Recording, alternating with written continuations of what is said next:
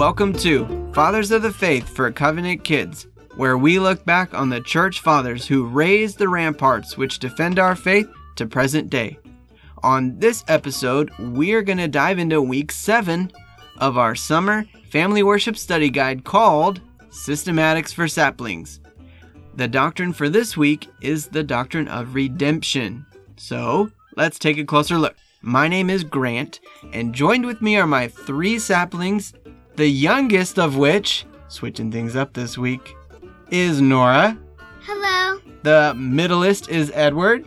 Hi, everybody. Welcome to the show of this new episode. And the oldest is Lila. Hello, everybody. All right, so guys, I know we've been doing some funny jokes, some funny Bible jokes recently.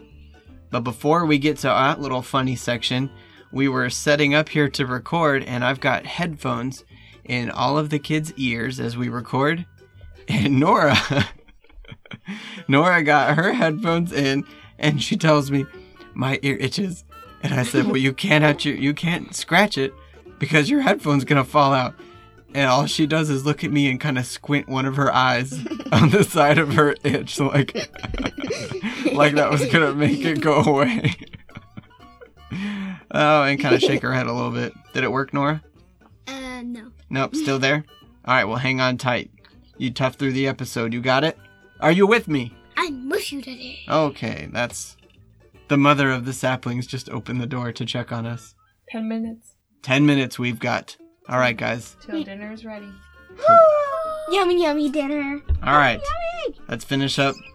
Because I don't know about you, but I'm hungry, and she just opened the door, and that smells really good. Yeah. Am I right? I hope it's burrito pasta. All right, guys. Smells like broccoli. It's time for hashtag Dad Bible jokes. You guys ready?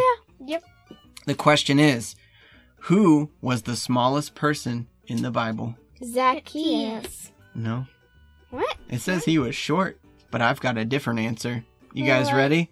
Yeah. The answer is Nehemiah.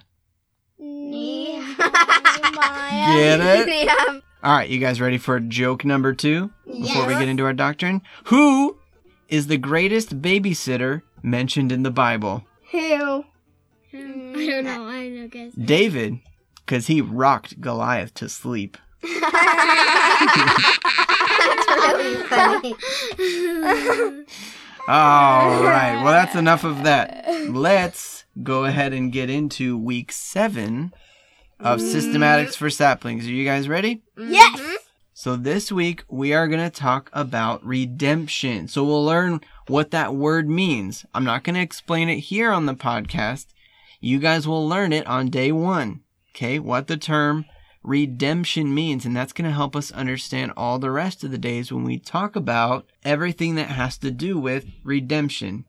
Now, who is the only Redeemer? Jesus. Jesus Christ is our only Redeemer, right? I got it. Okay, second question. Who are the redeemed? Jesus' sheep.